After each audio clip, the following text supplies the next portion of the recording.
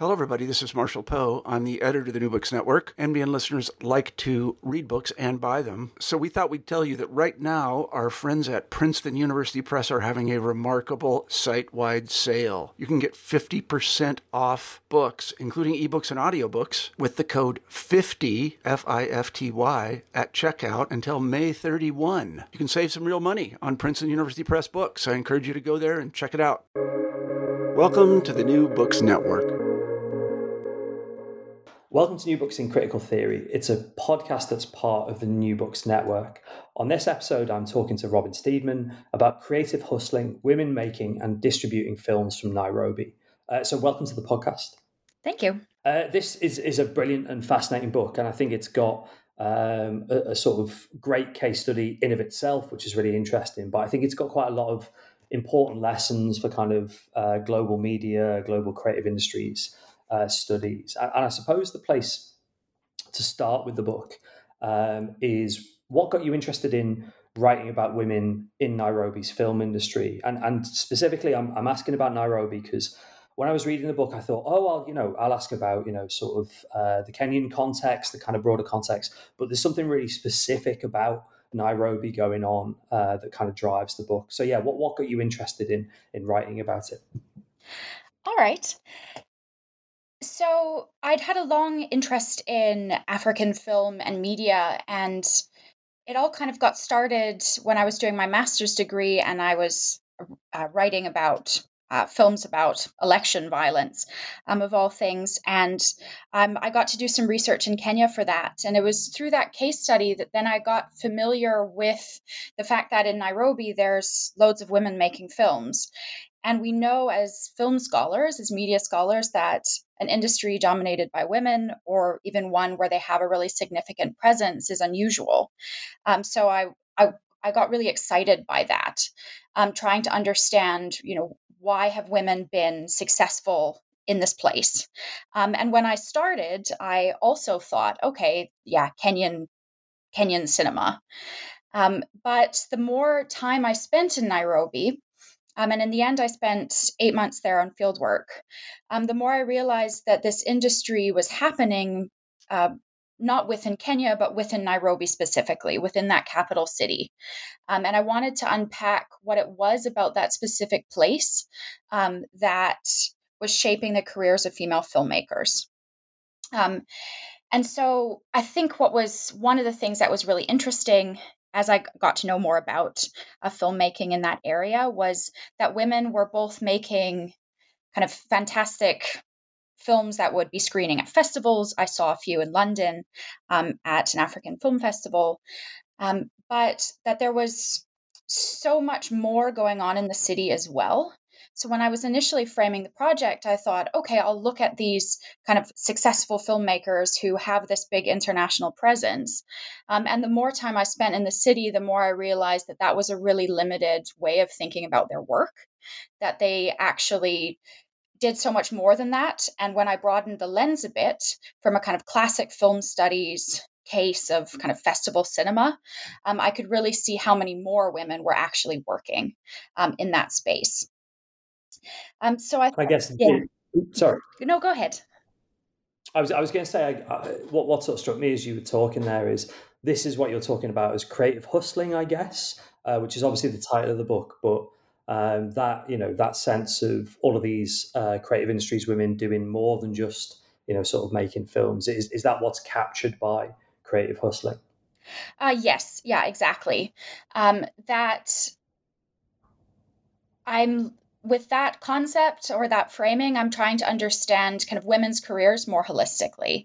So both the big festival films like Winari Kahio's Rafiki, which has made a big splash these past few years, but also the commercials made for NGOs, documentary films, short films, everything else that goes into making a career in a film industry, because the big films, the ones that get the most academic attention, are not being made that frequently. They're really difficult to finance, they're difficult to make, and so with hustling as a concept, I was trying to understand, how do careers kind of keep going, And then the fact that there's, within the city of Nairobi, it's the capital, it's the economic heart of Kenya, it's the kind of NGO hub of East Africa, it's got a huge development industry, that there were a lot of places for these female filmmakers to work,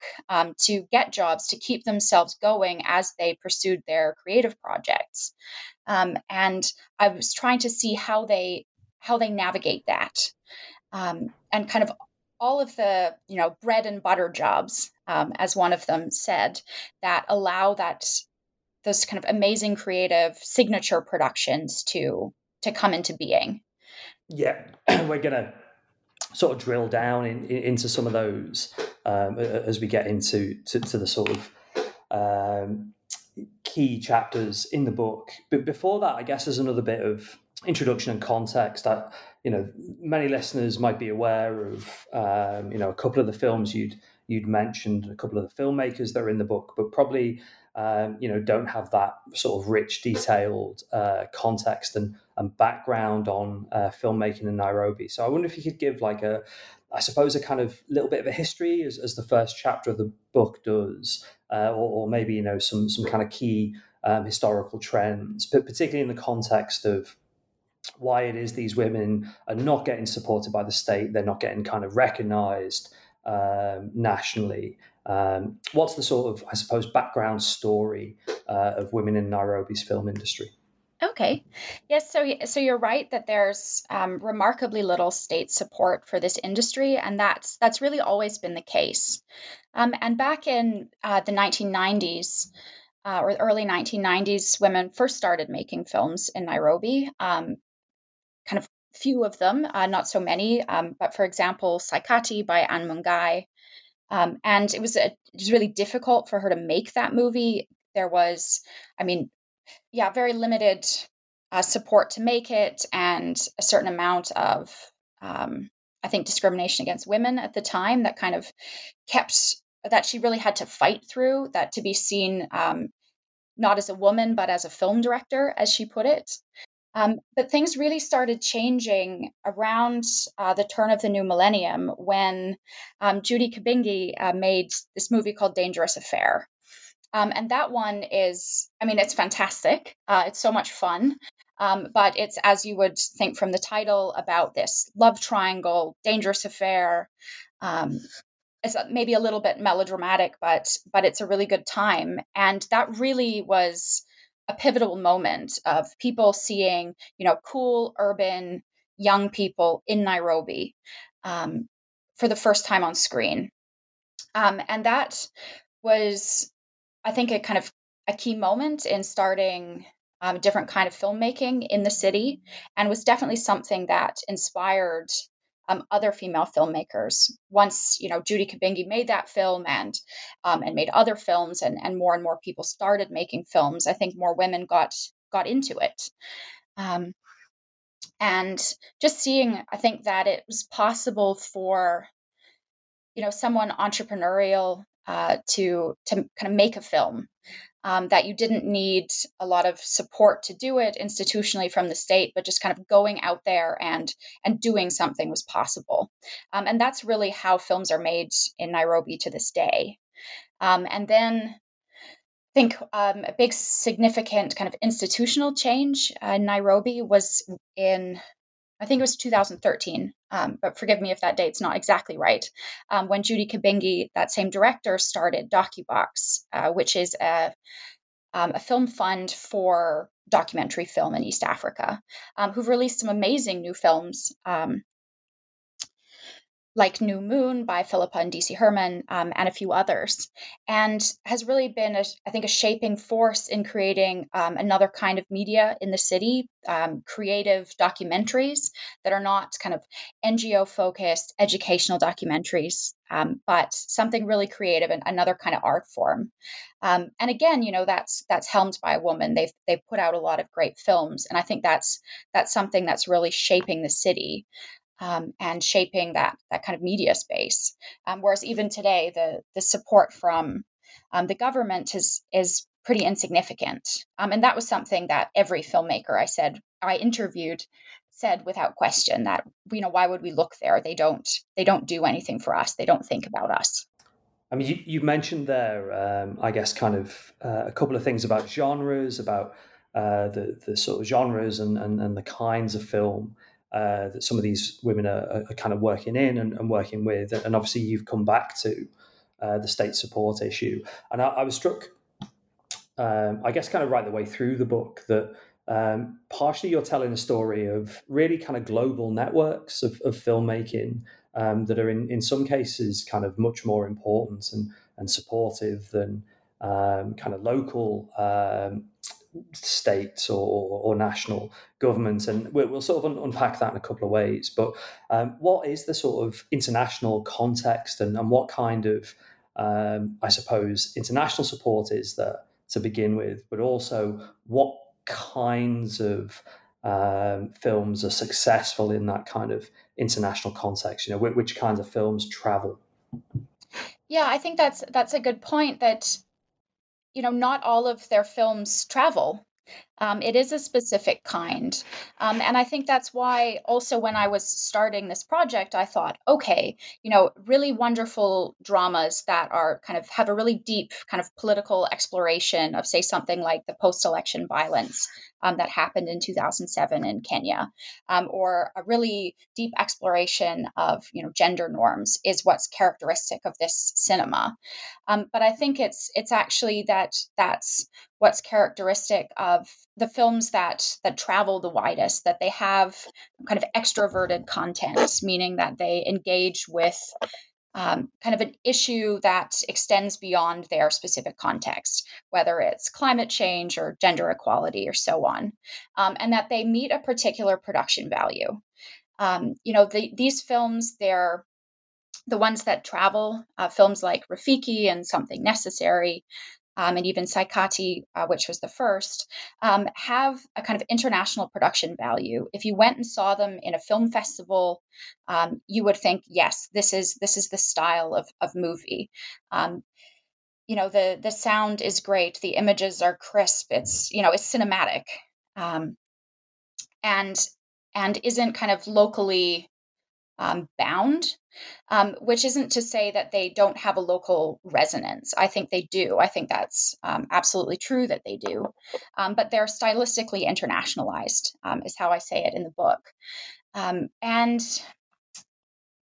yeah, I think those are the kind of films that travel on the International Film Festival circuit for African cinema. Of course, those aren't the only networks or international networks of African cinema. The Nollywood model is another, and a completely different one. And the filmmakers that I was talking to mostly weren't making films in that way. They, for their kind of signature creative productions, the ones that if you asked, hey, can you tell me about your movies? Those are the ones they would start with, are kind of ones that will travel on a festival circuit. They have that style. And those are also the ones that will get support from kind of international production funds, which are often also run by film festivals, like the IDFA Bertha Fund from the International Documentary Film Festival of Amsterdam. That's a significant fund supporting African cinema. And so, they need to appeal on that, in that space. I was slightly struck by, I guess, the kind of, what word would I like, sort of pushback against that. And one of the things you try and do all the way through the book is, really bring out the agency of your participants, your women filmmakers, who are not just kind of, bound by the international style that, kind of does well, but are also trying to sort of challenge things. And one of the ways this comes through is them grappling over access to television. And again, it's sort of quite interesting in the book that the book has got this concern with what sort of films work on television, what are the kind of constraints to get involved in TV. Because obviously, usually when we think about international films, as you've described, we'd be thinking about film festivals and particular tropes of, quality or I think you said, kind of cinematic sort of values. So what are some of the ways that kind of, I guess, women filmmakers in Nairobi act entrepreneurially to sort of break these constraints? Yeah, I think the kind of key way is that they're kind of extremely experimental in kind of what they're willing to make and what they're willing to try. That, everyone I spoke to really was making so many different kinds of media, the full length feature documentaries, feature films, short films, commercials, television, and so on. But to try to just see, try it out, see if it'll work. And when I was there was around 2015, there was a lot of interest in, streaming platforms. That was kind of becoming really important. But also, say, for example, Dorothy Gatuba, a filmmaker who works a lot in television, was talking about, the possibility of starting a platform, of saying, why sell my content to other networks? Why don't I see if I can start a network? And I think it was that kind of thinking that was happening a lot, of just trying something out, or realizing, okay, it's really difficult to sell films to television stations, but maybe it would be better to try to, make a series using those same skills, but trying to do something that was a bit more commercially viable. And just a lot of different experimentation in how films could be made, and really doing a lot of different things at the same time. Ones who were trying to finance a feature would also try to do something in television. And really just that flexibility was incredibly important.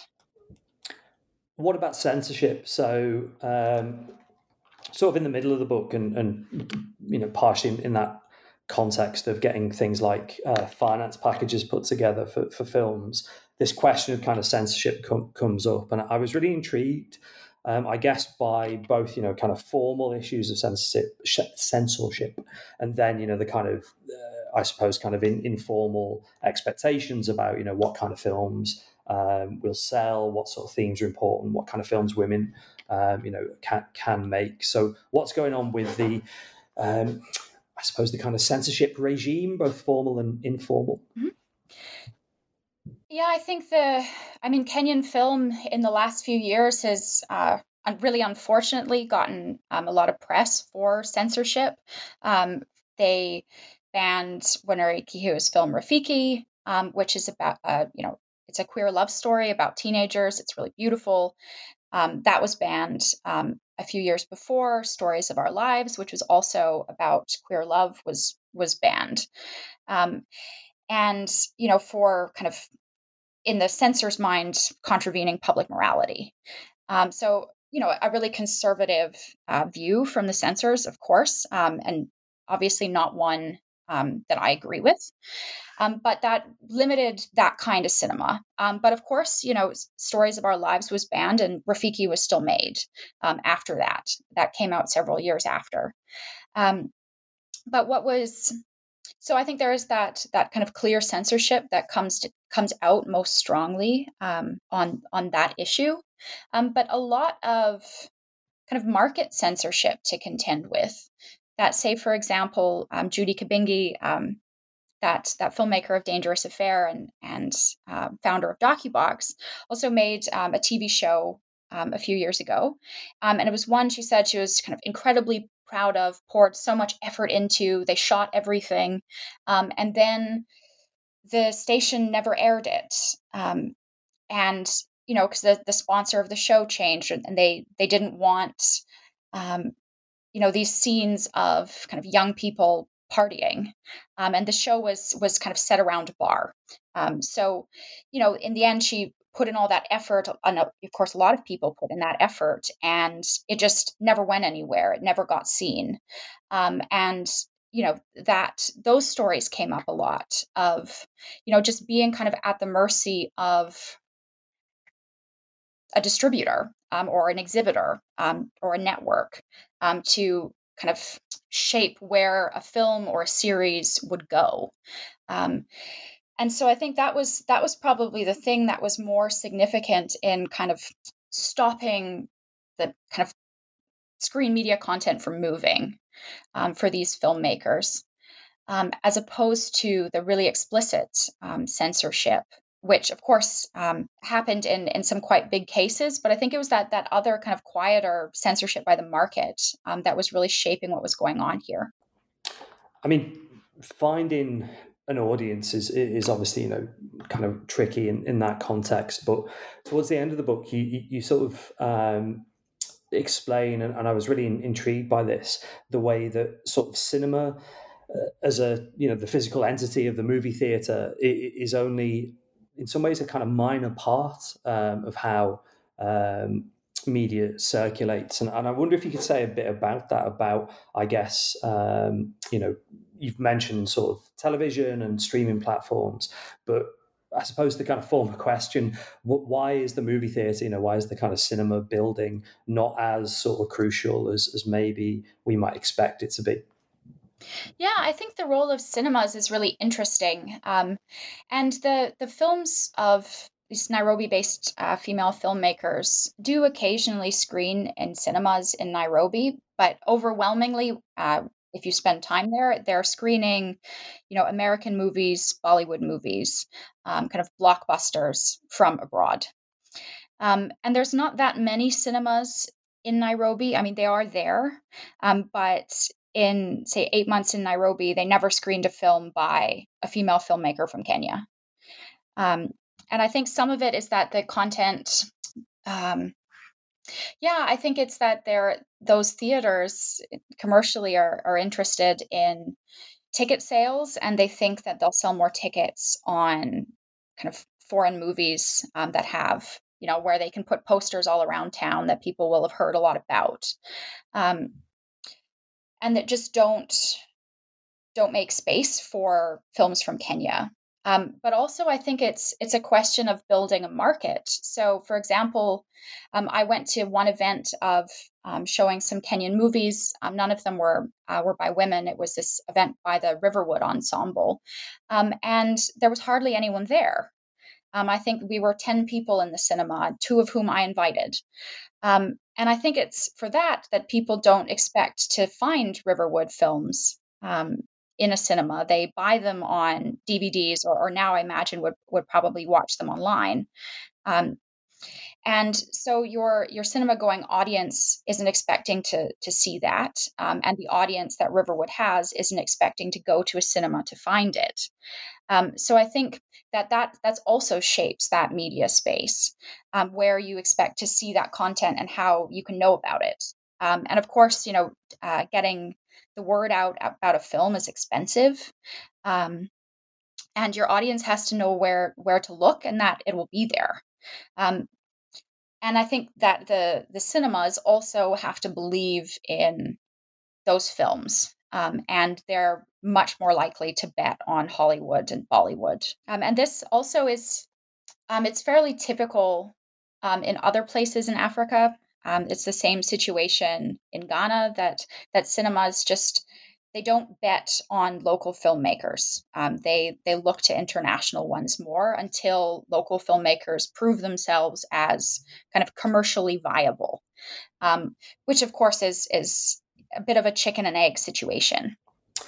Yeah, very, very much so. And it's, you know, almost precisely the kinds of framing that we find in other, you know, cinema industries, film industries, but other creative industries around questions of, you know, bringing new filmmakers, making filmmaking more diverse, and part of the structural reasons why things are so difficult.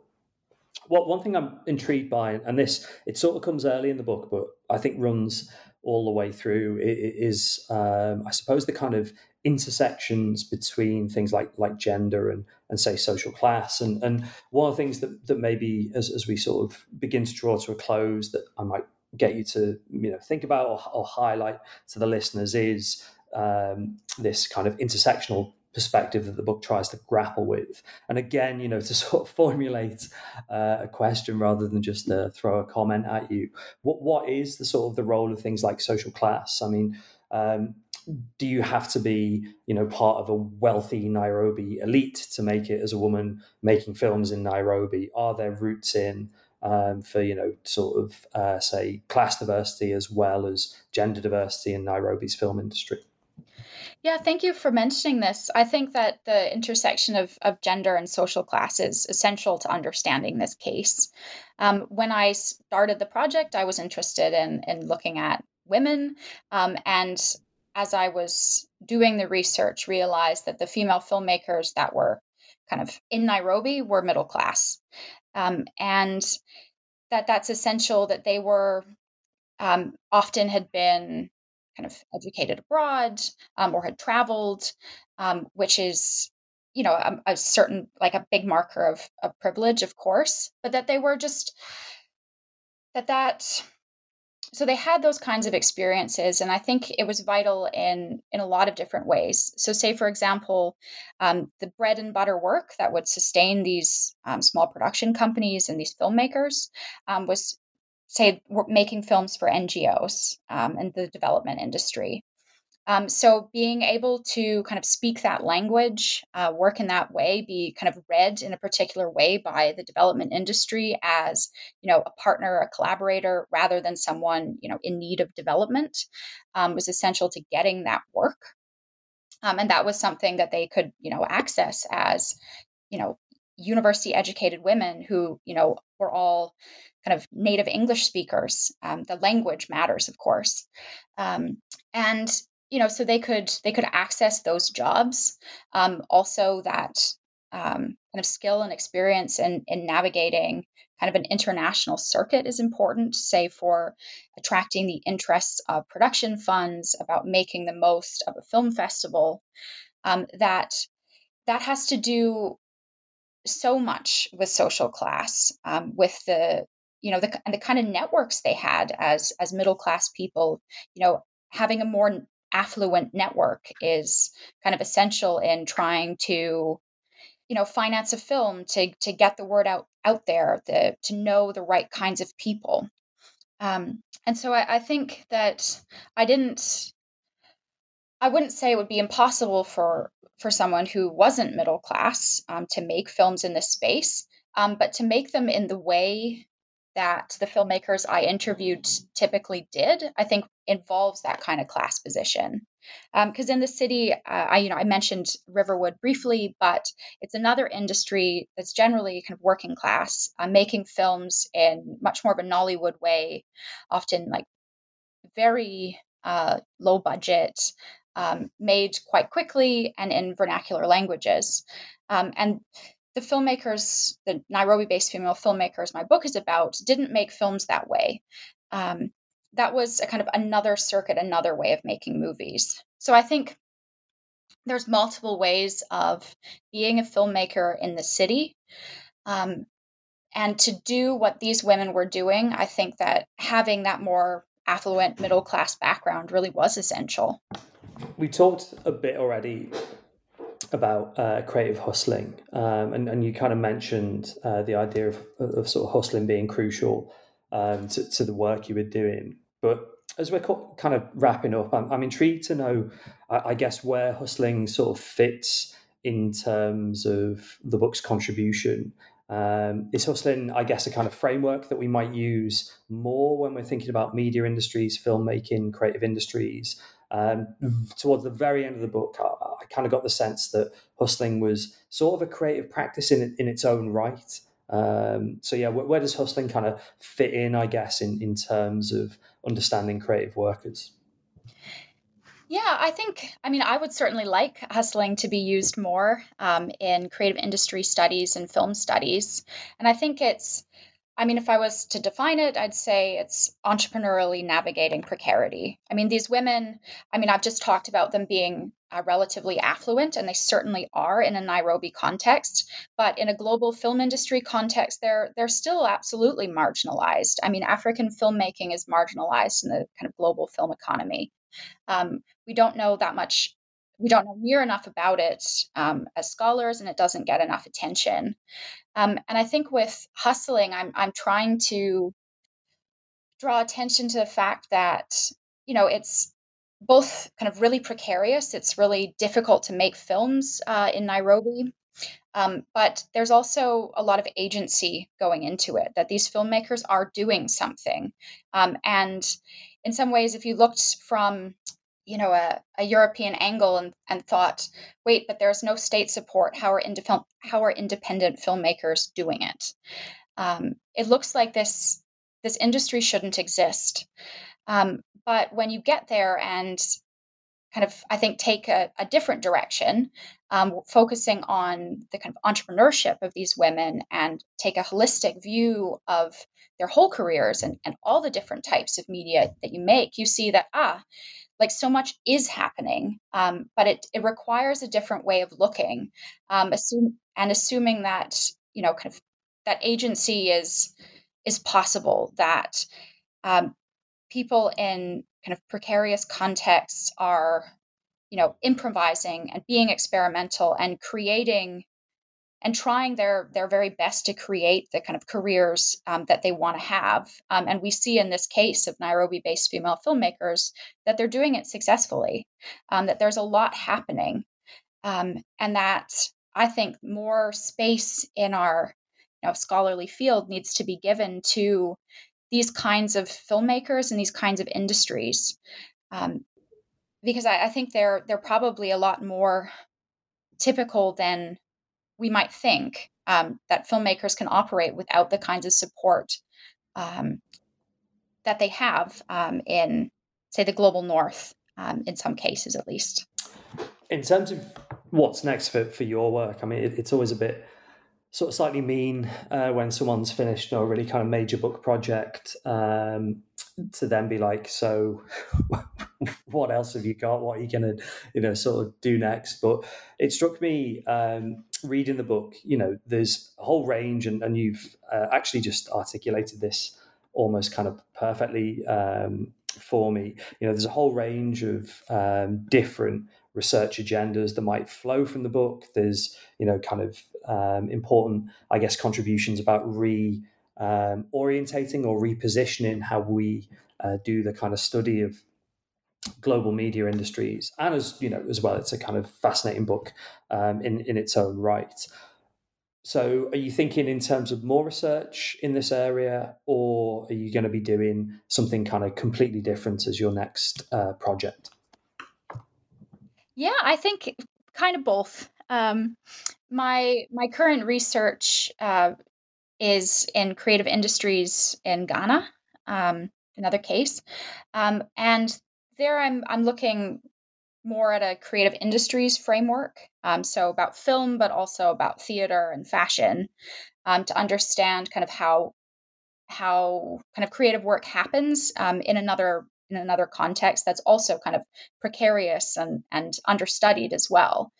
So I'm interested in seeing, how do creative workers do it? How can we understand like how that artistic production happens? So there's that work in Ghana, but I'm also really interested in studying the economy of documentary filmmaking. I talk about DocuBox's production fund in the book, but that really got me thinking a lot more about, kind of after the book, about the wider economy of documentary filmmaking in Africa. How does it happen? Especially as I see more and more films coming out from DocuBox, wondering kind of how else is that situated? How do those films travel? What kinds of international networks are they part of? And what does that mean for, how we understand Africa, but of course also more specific places and issues within that context? How do we understand kind of African documentary in today, I would say? So that's kind of something I want to move into in the future. And what I'm doing right now is that kind of creative industries work in Ghana, trying to understand, how do creative workers hustle in that context? It sounds like it'd be a good follow-up book. Yeah. Yeah, I would do another, but yeah, it's maybe in a little while.